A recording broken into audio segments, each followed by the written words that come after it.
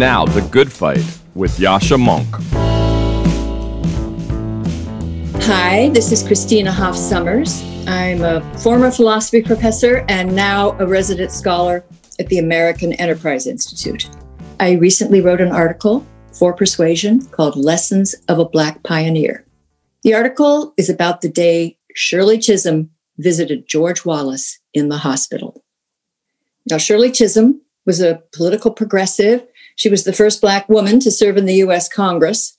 George Wallace was the governor of Alabama and a notorious segregationist. Now, at the time she visited him in the hospital, they were rivals in the 1972 presidential primary. And Wallace had just been shot 5 times at point-blank range by an assassin, and he would remain paralyzed and pain-ridden for the rest of his life. Wallace was stunned by her visit, and he said, "Shirley Chisholm, what are you doing here?" He knew that he was her nemesis and that her supporters would be angered by the fact that she visited him, but her answer brought him to tears. And she just looked at him and said, "I don't want what happened to you to happen to anyone." Well, they chatted, they prayed together, and when she left, George Wallace did not want to let go of her hand. George Wallace's daughter, Peggy Wallace Kennedy, has described Chisholm's visit as life-altering for her father. She said Shirley Chisholm had the courage to believe that even George Wallace could change. And many people don't know this, but Wallace did change. He became Chisholm's ally and helped her pass some legislation.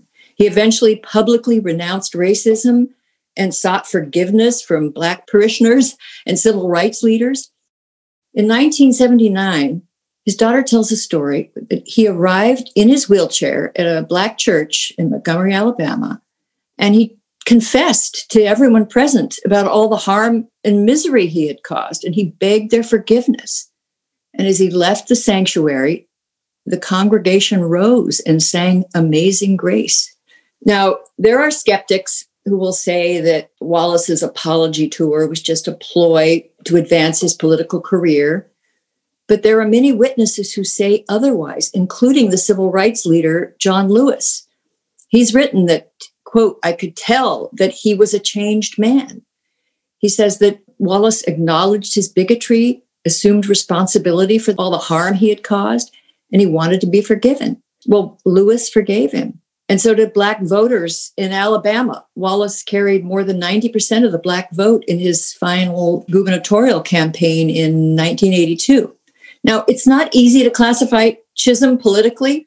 She was a passionate activist who called herself a revolutionary, but in elective politics, she considered compromise the highest of all arts. She had a talent for forging unlikely alliances.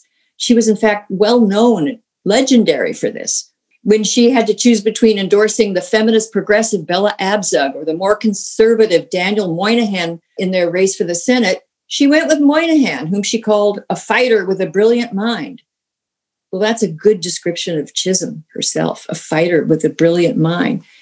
This fighter, she knew all about systemic racism and intersectional oppression, but experience taught her that bigotry and chauvinism were just not the province of any race or gender. They were human vices.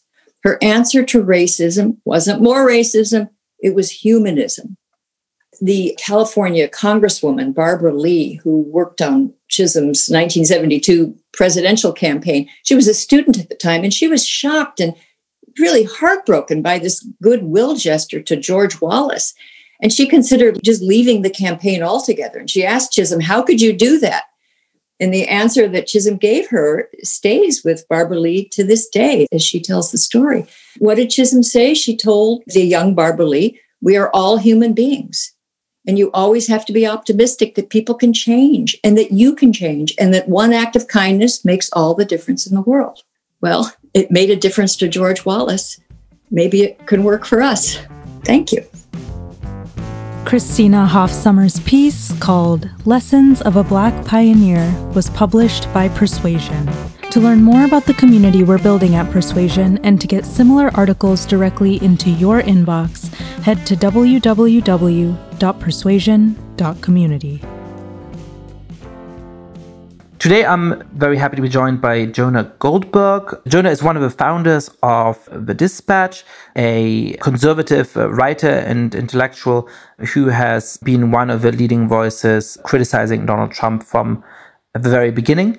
We had a conversation that was in part about the wisdom of impeachment, in part about the likely future of the Republican Party, and more broadly about the meaning of the terrible assault on the Capitol a little over a week ago, and how both it and Donald Trump is likely to be remembered through American history. I think if you're trying to grapple with how we will remember this pivotal moment in American history, this conversation will not answer any of your questions, but perhaps give you an interesting framework to think through. Jonah Goldberg, welcome to the podcast. It's great to be here. Big fan. Listen, thank you so much for taking the time to talk to us. We're recording this just under a week after the assault on the Capitol, and there's been a big debate both about the nature of what happened and about what it implies for what we should do after. And I'd love to talk with you through some of those things, as well as many of the larger themes that evolve from your work and other things. How would you describe what happened last Wednesday? Was this a coup? Was it an insurrection? Was it an autogolpe? Was it simply a mob of people sort of attacking a building in confusion? Where in this span of different interpretations do you think we should put this? So I just wrote my LA Times column on this a little bit. I don't know whether it's worth debating whether it was an insurrection. Some of the nomenclature, I think, gets us sidetracked a little bit. But the way I think about it is that if you're a bank robber and you don't intend to use violence, maybe you don't even bring a gun, you just pretend to have a gun, but then a security guard has a heart attack or someone gets shot by the security guard, and those contribute to your penalty. Like, you're going to get a much harsher sentence if convicted. It's negligent homicide. If you brought a gun, all these kinds of things, they're multiplier effect. My view is that what Donald Trump was trying to do was steal the election. And I think Fiona Hill's self-coup terminology is useful here because, again, you get these political scientists who say, well, the military wasn't involved, so it wasn't a coup. Fine. Okay. But he was trying to steal an election. It's worth remembering that for 4 years, he never would answer with a straight face or with any clarity whether he would honor the results of an election. He wanted to keep his options open. On election night, before they could provide any evidence of systematic fraud or systemic fraud, he declared that he had won and that this was all illegitimate. He had said for weeks prior that if he were ahead on election night, he didn't want any more voting afterwards. And he had set up a system where he knew that he would most likely, if it was a close election, be ahead on election night because the absentee and early votes couldn't be counted until later. And then he systematically went through one strategy after another, trying to steal the election through various electoral college and legal plays. He was open and honest about, to the extent he can be, about how he wanted Amy Coney Barrett on the court because he thought it was going to go to the Supreme Court and he wanted her to rule in his favor. And he was nodding and winking about all of that. And he exhausted all of his options until the last one, which was this utterly bogus and contrived effort to get Mike Pence to do something that no constitutional scholar or historian has ever noticed in the powers of the vice president, to steal the election. So to me, it's like the bank robber. Whether or not this crowd, that parts of it turned into a mob and maybe there were some peaceful people and not everybody had planned on being violent, that's all fine. But even if it had been entirely peaceful, what he was trying to do was use the executive branch to intimidate the legislative branch into committing an unconstitutional act and stealing an election. The violence makes it so much worse. But even if it had been peaceful, I still think it would have been impeachable because it was an attempt to rob an election. Yeah, I mean, I've been thinking a lot about the concept of moral luck, which I actually oddly talked about in my dissertation as one of the few moments in my life when my dissertation has come in useful for anything. But it's really about the idea, which is related to what you're talking about, that if I have one drink too many and I drive home anyway, and you have one drink too many and you drive home anyway, and I happen to hit a child and kill a child, whereas you don't, am I somehow morally more guilty than you? And on some interpretations of ethics, that seems absurd because we made the same irresponsible decision and it was just a matter of luck that the kid ran in front of my car rather than your car. But I think the outcome I'm responsible for is far worse. And since there was a negligent or morally bad act to begin with, that sort of puts me on the hook for what may result from it. And, I think if I said, hey, you know what, so many people have one drink too many, everybody does that sometimes, and I don't think I should feel any worse than the person who didn't kill a child, I think we'd say, well, there's something really wrong with your view of this. That's how I feel about some of the people in those protests. I'm sure there's some people who were there who perhaps didn't realize, though at the back of a crowd, to what extent it had been a violent takeover of a capital, or who, genuinely believed some of the lies about the election being stolen.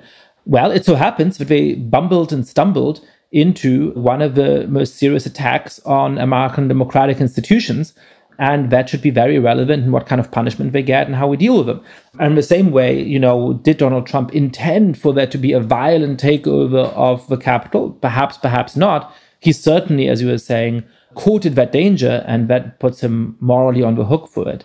Now, what should the consequence be? You were talking about impeachment, and I have a slightly split view of this. I think trying to impeach him after January 20th makes more sense than trying to impeach him before January 20th for various reasons. I think he absolutely fulfilled the substantive criteria to deserve to be impeached. If I was a senator asked to vote on impeachment articles, as long as the articles were sane and so on, I would vote to convict. I don't know, however, whether it's smart for Democrats to push impeachment right now, because I sort of feel that right now we have Trump exactly where we want him, which is to say that his party has turned on him more than it has at any other point. Only 6 senators went along with this preposterous idea of decertifying the results of the election or refusing to certify the results of the election. We are getting him out of office for the best possible reasons, which is a free and fair election in which 81 million Americans decided they don't want this guy in office. And he's looking for the first time in his life, not like a powerful winner, but like a sad, sore loser who, can't abide by the fact that he lost, tries to pretend he won anyway, didn't get anywhere with that. That seems to me about as good a condition as we can have to get out of this Trumpist moment. And I worry that 3 more months of putting the spotlight on him through a Senate trial, potentially, and then at the end of that, an acquittal in which a lot of Republican senators run back into his arms, is a big present to him. Am I wrong about this? I know I'm out of tune with everybody else on this, so I'm turning to my most conservative friend, Jonah Goldberg, to finally persuade me why we should impeach Donald Trump. Okay, so first of all, I want to go back to your moral luck analogy about both of us driving with a couple drinks in us. If we both have a couple drinks and we go driving, we're both in some ways taking the same risks, and I get your point. But if one of us, if the bartender said, hey, man, you really should get a cab. And hey, by the way, there are a lot of kids around here and the roads are icy and it's dark. You got to be really careful. And they didn't say that to me. You'd be the worst actor because there was a greater foreseeability. There are lots of people who predicted that this might happen. There were lots of reasons to think it might happen. The president of the United States is the commander-in-chief. He's sworn to uphold the Constitution, maintain public order, and all of these kinds of things. The fact that he was utterly unconcerned, sort of had a depraved indifference, I think makes it a very different sort of equation. In terms of your point, look, I think you could be right, to be sure. You're making a prudential case against impeachment that I think has merit and that reasonable people can hold or disagree with and all the rest. The reason why I disagree with you, and where I disagree with a lot of the rhetoric from Democrats, I think that Nancy Pelosi behaved very badly with this nuclear codes stuff. If she were truly interested in the nuclear codes issue, she wouldn't talk about how she was talking about the nuclear codes. Yeah, that drove me wild, I have to say. I mean, whether or not she really did have conversations with generals to make sure that if Trump is trying to launch a nuclear attack, they would actually slow walk it or simply refuses. I'm not sure that she's the right person to have those conversations, but I also understand why she felt the need to. But if they have given you those assurances and your interest is actually in preventing Donald Trump from starting a war, don't go and talk about it. Yeah, exactly. Talk about it in 11 days. Don't talk about it now. It's nuclear fight club. The first rule should be don't talk about nuclear fight club. So I'm not really particularly worried about that kind of thing. I think one very important case for acting with haste is if he is inclined to pardon the people who stormed the Capitol, that would be very, very bad. But mostly, I'm in favor of impeachment for 2 reasons. One is the sort of the patriotic civic hygiene argument. One of the remarkable things about Donald Trump is that despite his classic demagogue's attachment to his core followers and demagogic rhetoric and thinking and all this, he's actually very bad at using power. He didn't use the power that he had in ways that smart dictators could. And we should be kind of thankful about that. He wanted, as my friend Yuval Levin would put it, he wanted to use the presidency as a platform to perform upon rather than actually exercise power in a serious way. What worries me in terms of the civic hygiene question is what happens when the next person comes down the pike who has the charismatic attachment to followers, but is actually smart about power. Right. And setting down an important precedent, I think, is valuable. I don't want to sort of get too head up in the impeachment question. I think it would be incredibly valuable to set that precedent. My worry is that we're not setting that precedent if it just results in a Senate acquittal. So the moment I think there's a realistic path towards getting 67 senators, I'm 100% in favor of impeachment. If all we do is, be the parent who tells the child, if you do this, there's going to be terrible consequences, but actually the child pushes the limits and the parent throws up the hands and, well, I sort of tried to impose consequences, but I couldn't, it's not clear to me that that's pedagogically any better than not threatening the consequences. If we have a realistic path to 67 senators, sign me up. I get the argument from principle, but we have to enforce those norms. But it's not clear to me that a failed impeachment helps to strengthen or to undermine those norms. Yeah, I hear you. The second argument that I would make sounds partisan, but basically for the good of the GOP, because I think the country needs two healthy parties, and also for the punishment of the people who aided and abetted in this stuff, I very much think it'd be good for the country and the GOP in the long run to have a vote holding everybody accountable and putting everybody on the record, even if that led to an acquittal of Donald Trump. Because I think over time, the January 6th event is one of those strange events in our lives that gets worse over time rather than better, And I don't mean better, but like 9/11, the most horrific day about 9/11 was 9/11. I mean, watching it on TV, seeing people jump to their deaths, all that. Over time, you found out that weren't as many casualties as we thought there were going to be and all that. The January 6th event becomes more horrible as we go along. And I think that there are a lot of Republicans who understand that not being on the record against all of that is going to be bad for their legacy, going to be bad for their reputations, bad for their political futures. And forcing all of that out into the open, I think, has merit. But I hear you. I just think even forcing Republicans to vote against articles of impeachment has a clarifying point here. Interesting. And so I hear what you're saying. I very much would not like to see Donald Trump acquitted. But my guess is that what would happen is that a lot of senators would vote in the same way that there was the only other impeachment trial that occurred after someone left office, this Belknap thing from the 19th century. The senators who voted to acquit did it on a technicality. They said bribery is really bad, but we can't do an impeachment after the guy's already left office. My guess is that would be the cowardly place a lot of Republicans would hide, and they would at least still be on the record saying this was no bueno. And I think that's sort of important. That's an interesting point. And the moment you said that, I thought that is what they're going to say, isn't it? I mean, there'll be a couple of Republican senators who were to impeach Mitt Romney and, perhaps Murkowski and so on. And then there's obviously going to be a number of them who vote against impeachment. But I think you're right, that the critical mass will vote against it on technical grounds like that.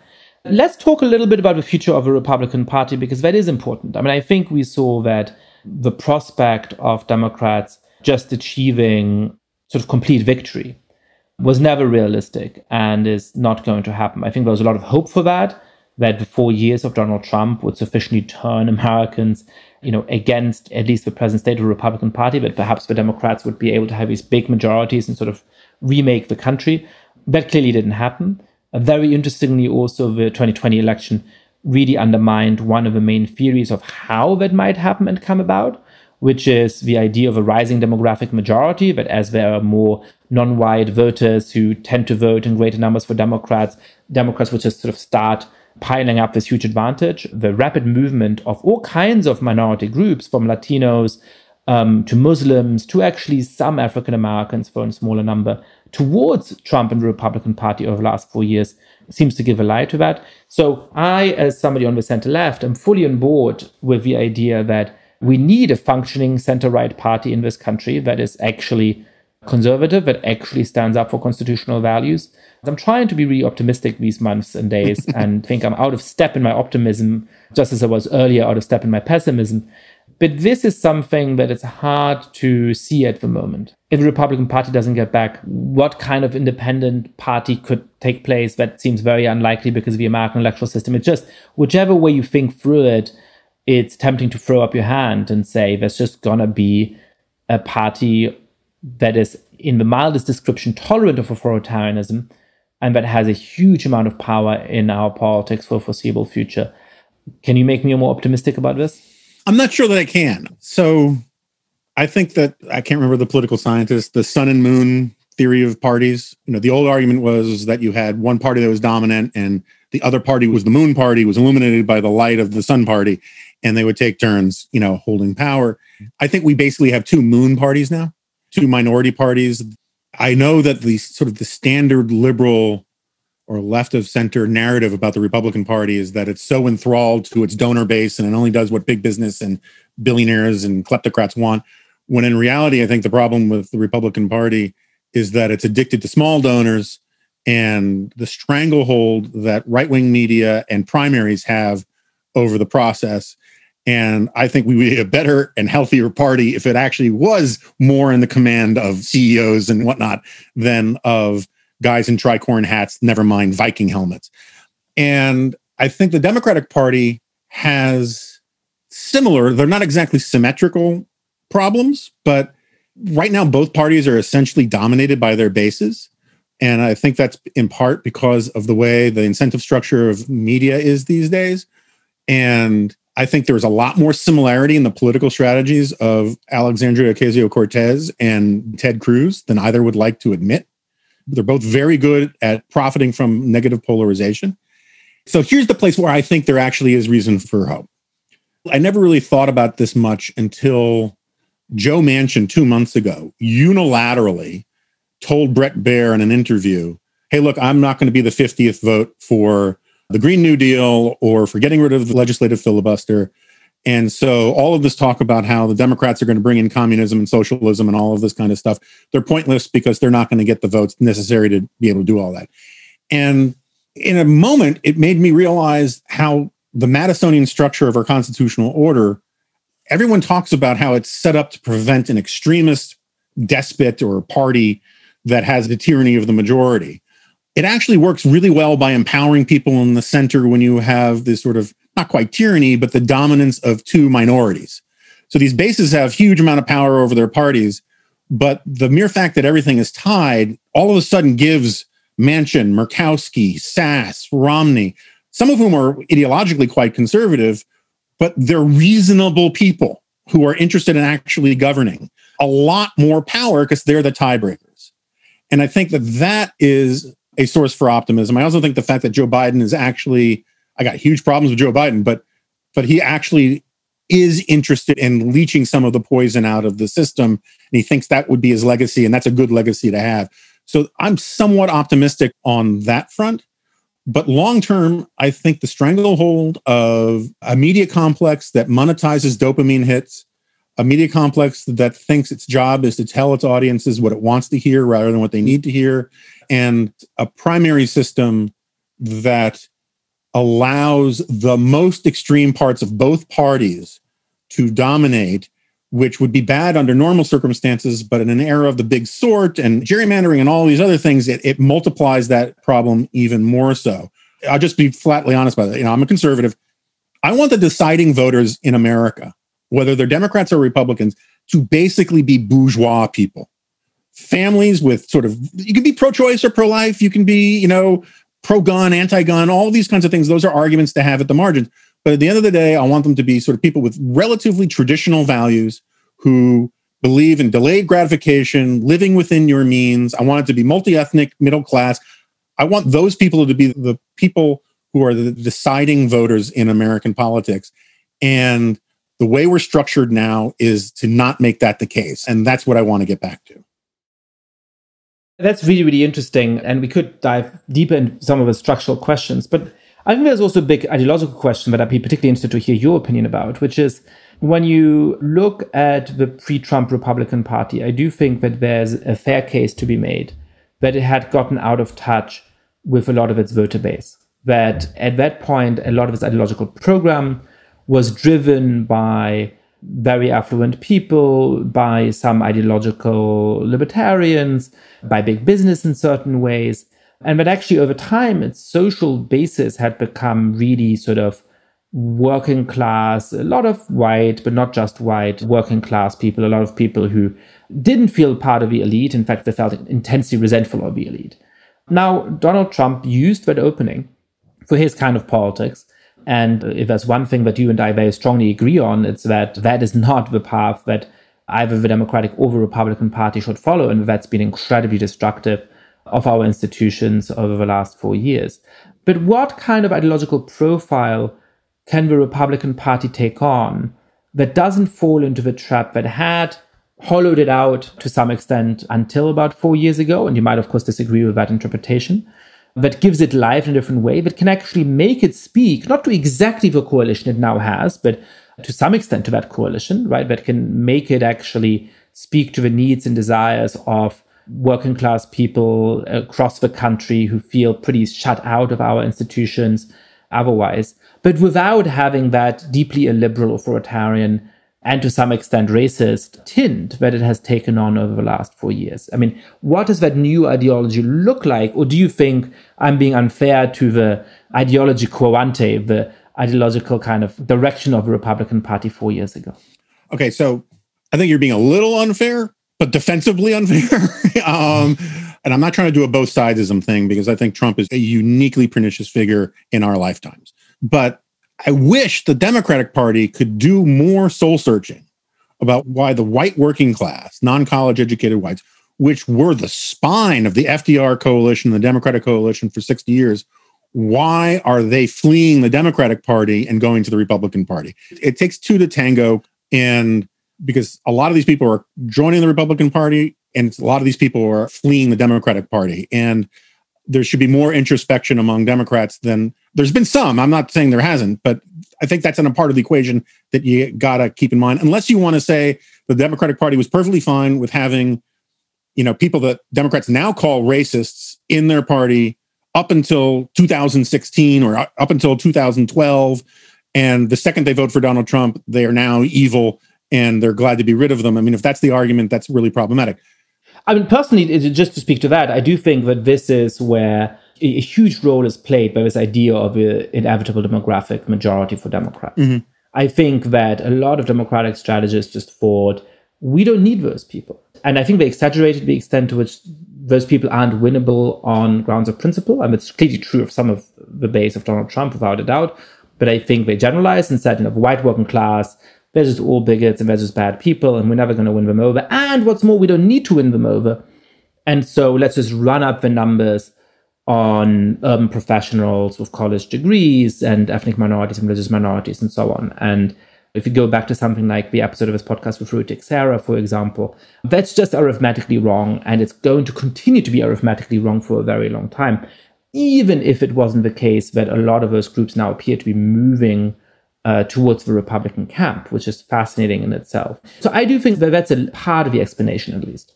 And I just want to add something to that. And Ruy is not guilty of this, but a lot of influencers, a lot of activists who bought into the demography is destiny stuff that Ruy and John Judas and other people put forward back when it seemed more plausible, to be fair to them, right? They took from that, not only do we not need to work to hold on to these people, but they also put out rhetoric and ideas that chase these people out of the coalition. When you're really celebratory about how it's great, we're almost at the point where white people are a minority in this country and it's our turn and all that kind of stuff. How do you expect even non-racist white people to respond to some of that rhetoric? So anyway, I didn't mean to hijack this into a let's bash on the Democrats thing.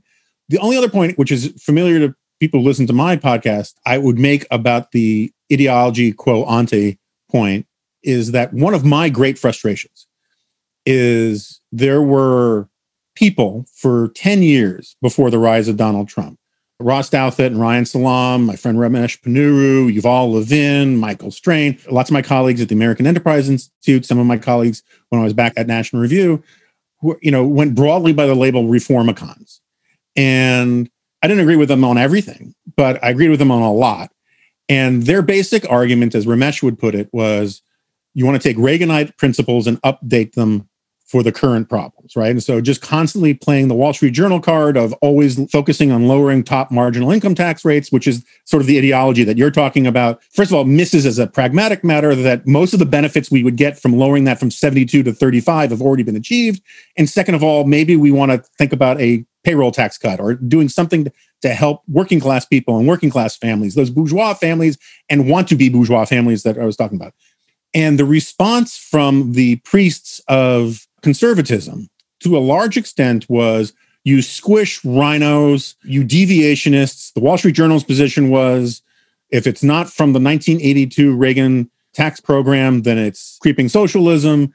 People like Mark Levin and some of those guys were like, they're just pissing on the legacy of Reagan. They're really, Democrats in Republican clothing, yada, yada, yada. And then along comes Donald Trump, and he starts winning over the white working class with vitriol and hatred and bigotry and nativism. And many of the same people are now telling me, oh, no, you have to get on board the Trump train because he's the only guy who can attract the white working class.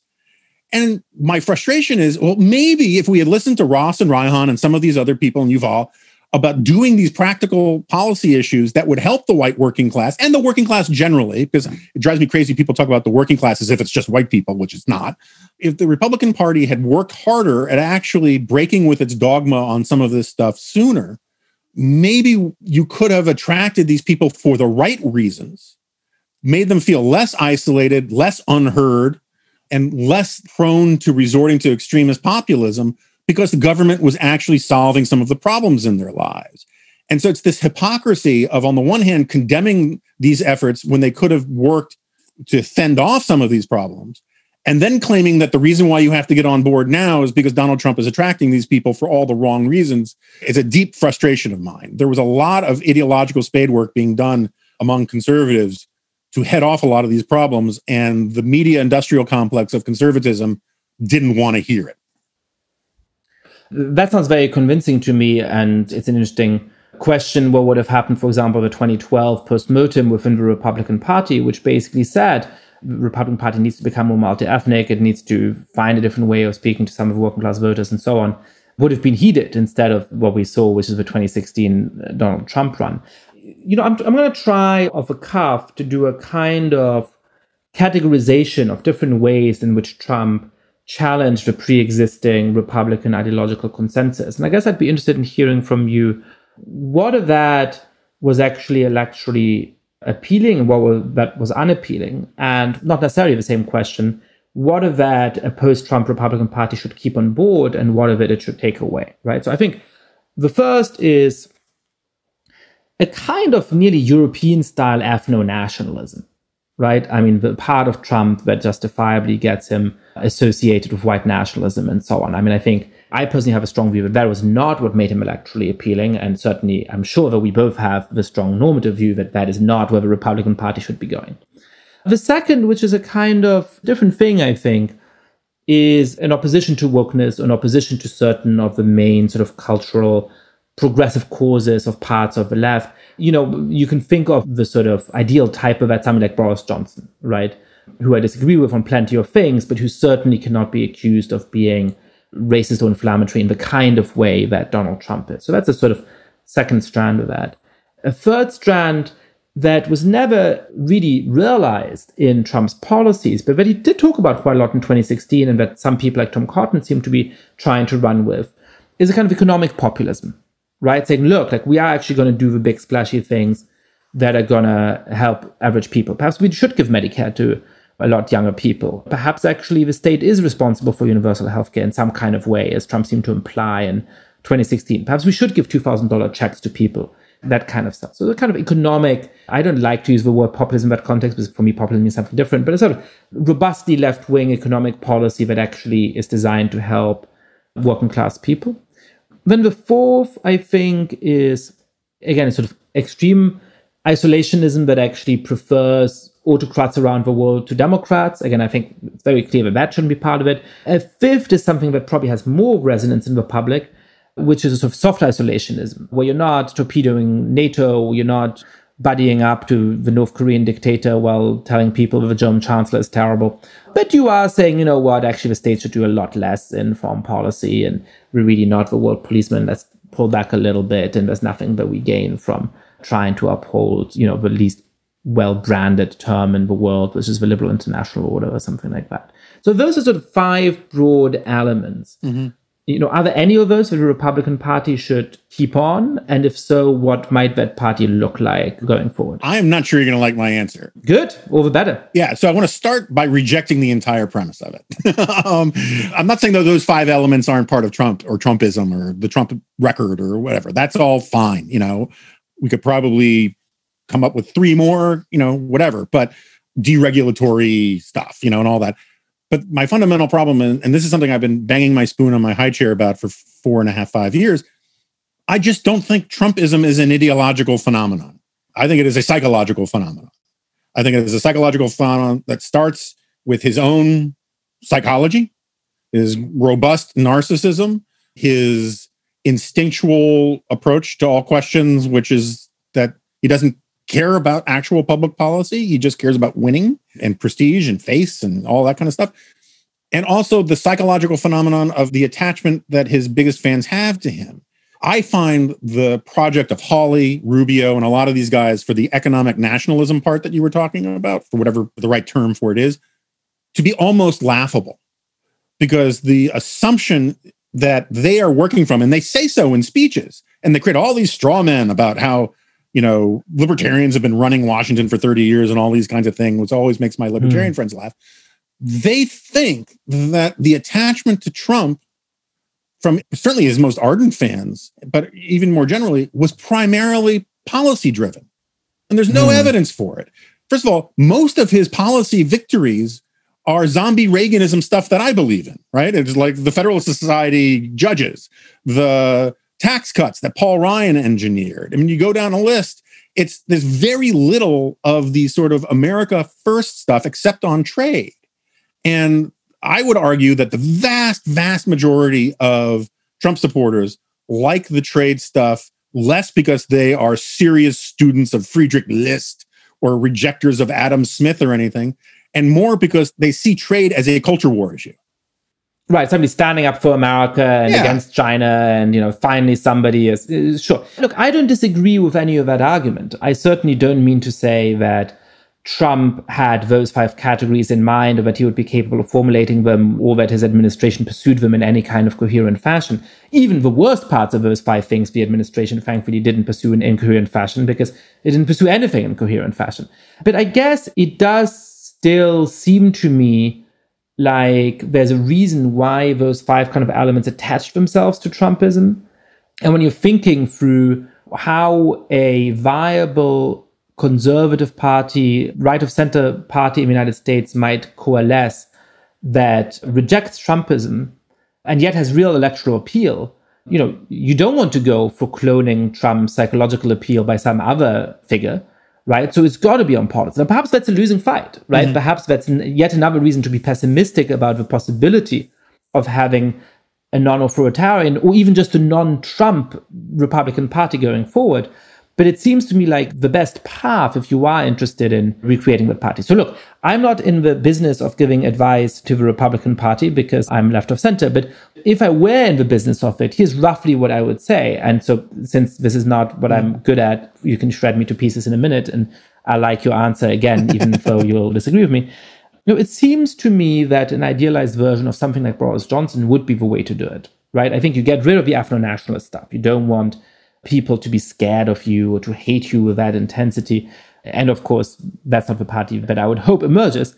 But I think you do basically say, look, for all of the flaws in American history and so on, America is basically great. And, to an extent that I wouldn't quite agree with, but you sort of engage in a more radical, but not more extremist form of rejection of the woke winds than even me or persuasion would be engaged in. So that would be one element, I think. Then I think on economic policy, you don't go against capitalism, you don't go even against free trade exactly, but you do say, hey, we actually have very real programs that improve the lives of the working class and that do in some important ways break with Reaganism. And I think that probably would go beyond the sort of technocratic stuff that the reform econs came up with, a lot of which I do agree with. I mean, really go all in on the earned income tax credit or whatever. I think it probably would go to some visible anti-trade stuff or some visible, buy American stuff, which actually Joe Biden also has, which I'm somewhat skeptical of, right? So it would go a little bit further in that direction. And then probably on foreign policy, again, it would absolutely say our friends are, Germany and France and Japan, and there's no question about that, and we're not calling that in doubt. But you know what, we're really not going to be very engaged in the world. Again, that's not my personal preference. I think the United States has a role to play for defending democracy around the world. But that seems to me where the American public is. And I think if the Republican Party ran on that, that seems to me the most realistic way for them to win. And it may be a way of keeping off the authoritarian elements within the party. I may be entirely wrong about that. So tell me why I'm wrong about that and what hope, if any, there is for the Republican Party to emerge that's not Trumpified in the absence of that. Yeah. So again, I apologize for not being as cooperative as you want me to be, but there's an important clarification here that I just feel like I need to make. I've never really given a rat's ass about calling myself a Republican.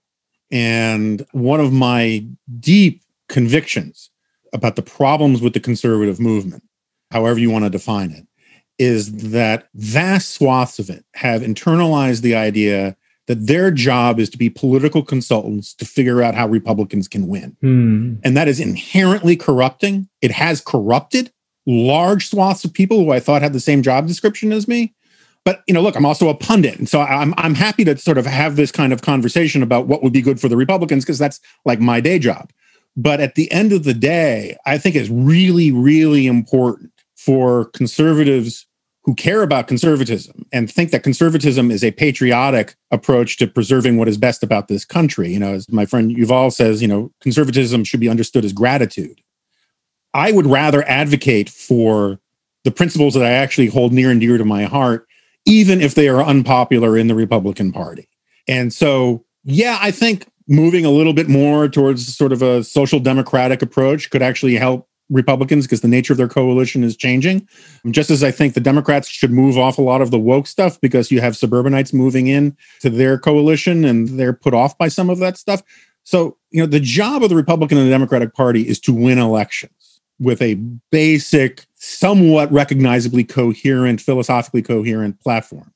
The job of conservative, I don't want to sound grandiose, and conservative intellectual, just conservative writers, is a little different. And that is to hold politicians in general, but the Republican Party in particular, accountable to certain principles that we are supposed to believe in, even when they're unpopular.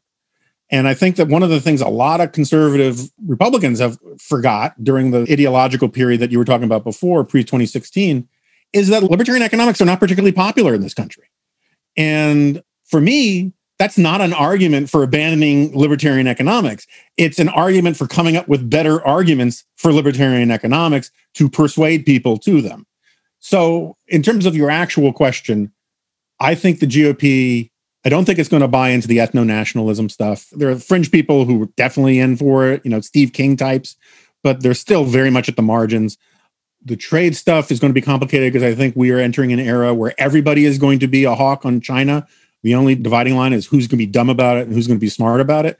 But also, at the end of the day, one of the things that I learned from the horrors of watching the sort of invasion of body snatchers thing claim so many of my friends who were adamantly anti-Trump and then flipped a switch and went pro-Trump is that personality and group dynamics and the herd mentality stuff is just very, very, very strong. And if some other politician is just popular, for whatever reason, people like Nikki Haley's wardrobe, or they want to virtue signal that they're not racist, so they like Tim Scott, whatever the reasons are. I'm fairly soft on Tim Scott and Nikki Haley. But my point is that is probably going to be more determinative than any policy stuff. I mean, I'm just very depressed about the degree to which policy really hasn't mattered among conservatives or among Republicans over the last 4 years. It's been almost all cult of personality stuff as the tipping point issue. Yeah, I mean, I think I agree that actually we probably overlearned the lessons of a 2016 Republican primary in thinking that this really helps to explain completely sort of where the American public is at, or even where right of center America is at. And I think we're in the same way, it's easy to try and think that the 2024 Republican primary will depend on these fundamental questions when it really depends on sort of who happens to be a compelling candidate for relatively random reasons. Do they have a lane for themselves versus other people who really interfere with each other? And the lanes are not ideological. They're kind of much more complicated and so on. So I agree with all of that. Well, let me, however, push you in your role as pundit in the other direction, which is to say, the reason why I am worried about some of the strategic things, and I think what you said is actually a very important lesson. You have to tell it straight, and you have to talk about the world as you actually believe in it. And if you start to think of yourself as a kind of consultant to a political party, you cannot do the honest work of a writer and a public intellectual. And I think that's something that I try to hold myself to, and the world would be better if more people held themselves to in general. Of course, that is hard when you do believe that the stakes of politics are existential. So during the Trump era, I found myself sometimes taking on that kind of strategic role because I really care about beating Donald Trump. Sure. And when it comes to something like impeachment, it would have been much easier for me. It would have been the easier role for me to play to say, well, I think he deserves to be impeached. So let's just go through with impeachment. It's not my job to think about what the consequences might be. But because I really care about making sure that Donald Trump doesn't have a layup to come back in 2024 and become president again, I sort of knowingly took the stance that I knew was going to be unpopular among many of my friends and followers and so on. But if I can press you into the service of a pundit for 2 more minutes, what do you think Joe Biden needs to do for his presidency to be a success? What do you think the incoming administration needs to do to hopefully do some good things for the country and to, hold off a Republican challenge, especially if it turns out to be Donald Trump 2.0, especially if it turns out to be Trump himself or a member of his family or some close ally running against Biden in 2024? Yeah, I think it is incandescently obvious that the smartest, best thing in his political interest, which would also be the best thing for the country, is to emulate as best as conceivably possible Israel's success in vaccinating this country and getting us out of the COVID thing. I think the pandemic has made people crazier than they already were with Donald Trump in everybody's heads. It was sort of a perfect storm, locking people away. And if you could have a return to normalcy, I like the 1920s return to normalcy, but just a return to normalcy as a generic concept, I think that would very much be in Joe Biden's interest. I think if you gave Joe Biden truth serum and asked him whether or not he was happy that they won both seats in Georgia, I'm not sure you wouldn't get a complicated answer, because if he had to work with Mitch McConnell, and I know a lot of your listeners don't like Mitch McConnell, but he would have been able to say to the base of the party, look, I just can't do it. This has to get through the Republicans. And it would have allowed him to focus on centrist stuff a lot more. And I understand the argument. The Democratic Party has the same issue with the same argument that the Republican Party has, which is that everything's a base election now. And if you just gin up your own side, you don't have to worry about fighting for the center anymore. I want to live in a country where you still have to fight for the center. I think that makes us a better country. And that means fewer conservative victories crammed through, but also means fewer left-wing victories crammed through. It's a very Disraelian kind of muddling through kind of approach to politics, which I prefer. And so I think that Biden, some of the things he's done have been pretty good. I think it'd be smart to have somebody around him reminding him that the African-American vote that got him elected was older, more middle class, more moderate African-American vote in terms of at least getting him the primary the nomination in the primaries. And I think a little of his woke stuff goes a really long way. I mean, he doesn't need to play those games right now. But again, I think the pandemic part of it is so central. If he can just simply get people out of their homes and getting back to their lives. Because one of my central arguments, which I made in my book, was that one of the reasons why our politics suck so much is that people are following politics as if it's a form of entertainment. And weird things happen to your brain when you follow things as forms of entertainment. It then becomes good versus evil, heroes versus villains and whatnot. But if you're stuck at home following politics solely through screens, that's how you're going to view everything. And if we could get people out and about, that would be very healthy. Other than that, staying out of people's living rooms, people like Joe Biden a lot more in theory than they like him in person, I think. And I think they do like him in person generally. Even most conservatives don't think he's a bad guy. I mean, there are idiots who think he's, of course, a Manchurian candidate, pawn of China and all that kind of stuff. But I think slow and steady, except on the pandemic stuff, probably wins the race for him. You said early on in our conversation, which I thought was really interesting, that January 6th gets worse by the day. We keep finding out how close we were to an even worse disaster, how close we were to congressmen and senators getting harmed and hurt.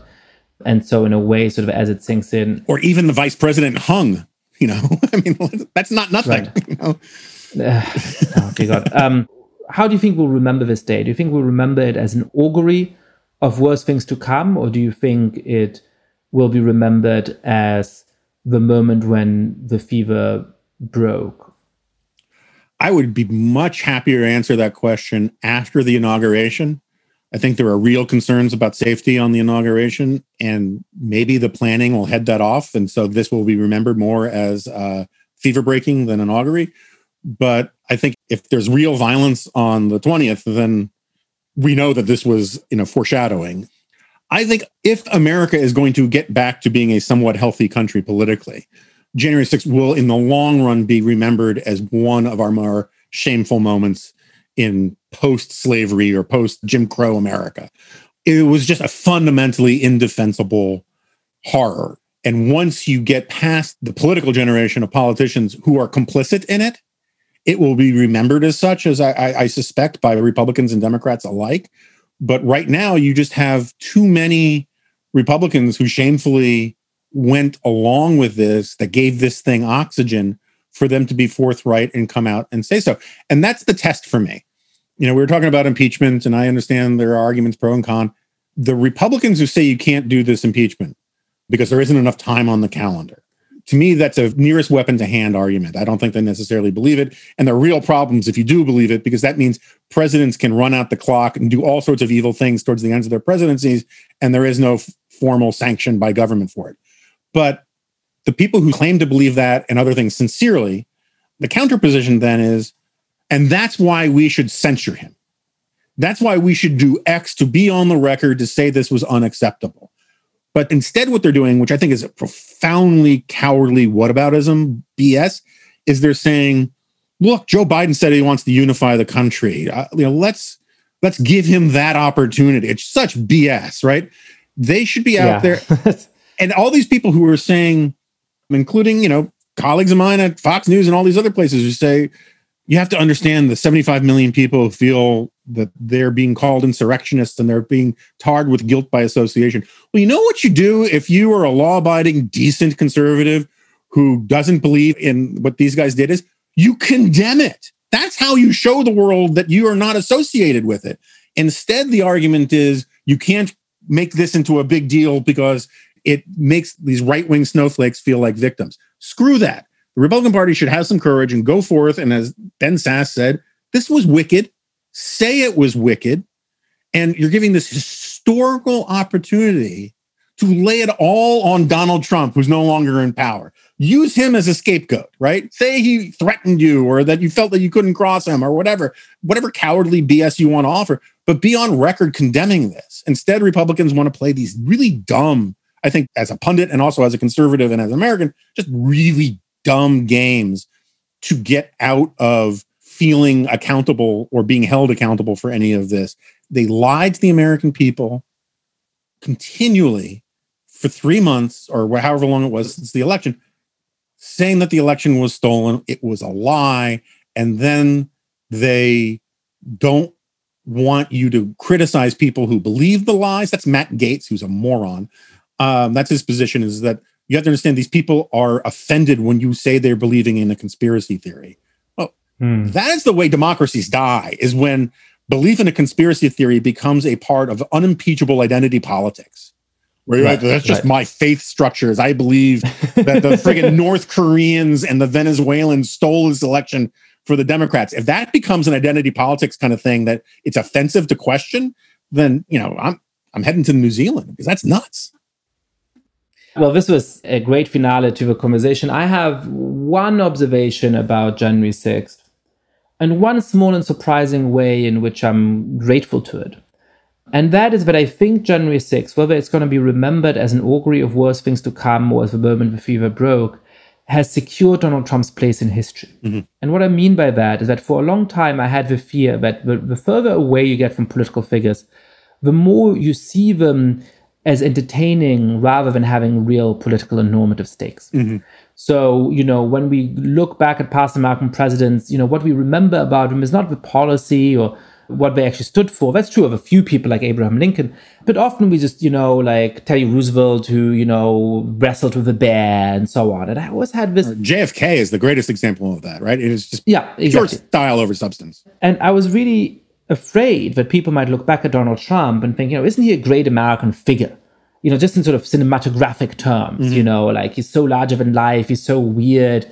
And then all of his attacks on democracy, all the things that made him so dangerous are difficult to explain, right? I mean, go into an elementary school classroom 50 years from now and explain, all the things that Trump did that were bad in terms that actually are communicable, that don't rely on a deep understanding of a bunch of political norms that are, difficult to keep in your mind.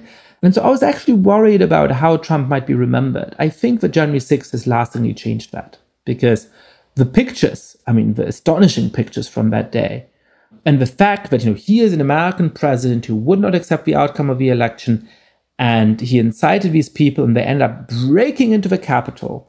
And here are some striking pictures from that. You can explain that from an 8-year-old in 2050. And I think that has secured Donald Trump's rightful place in American history as one of, and perhaps the most anti-democratic presidents we've had, one of the presidents who have most attacked the basic rules of our republic. There are others who may have been worse in other ways, but the worst in this particular respect, I think January 6th has secured his place in history for that, and for obviously would have chosen for it not to happen. I am in a strange way grateful for that little thing. I agree. It's a silver lining. I agree. I think that's a very important point.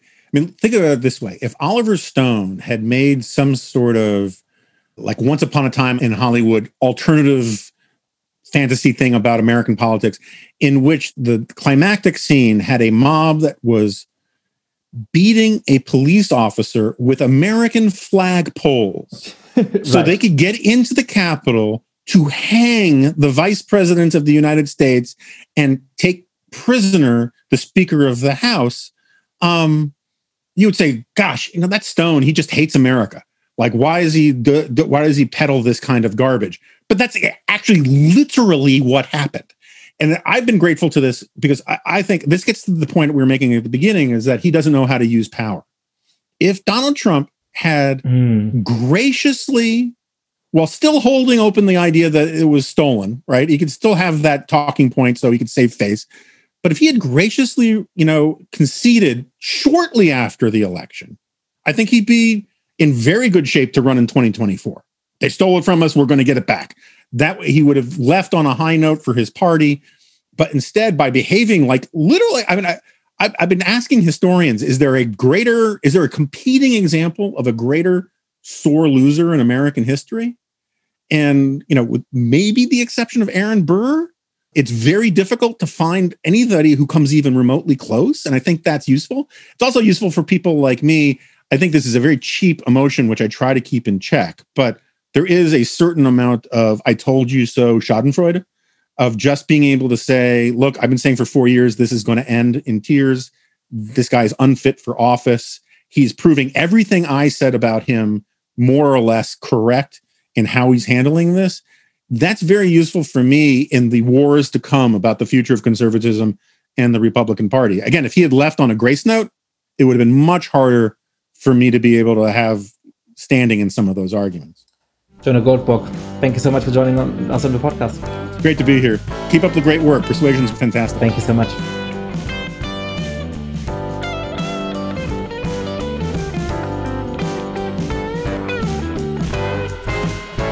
Thank you so much for listening to The Good Fight. Lots of listeners have been spreading the word about this show. If you too have been enjoying the podcast, please rate the show on iTunes, tell your friends all about it, share it on Facebook or Twitter.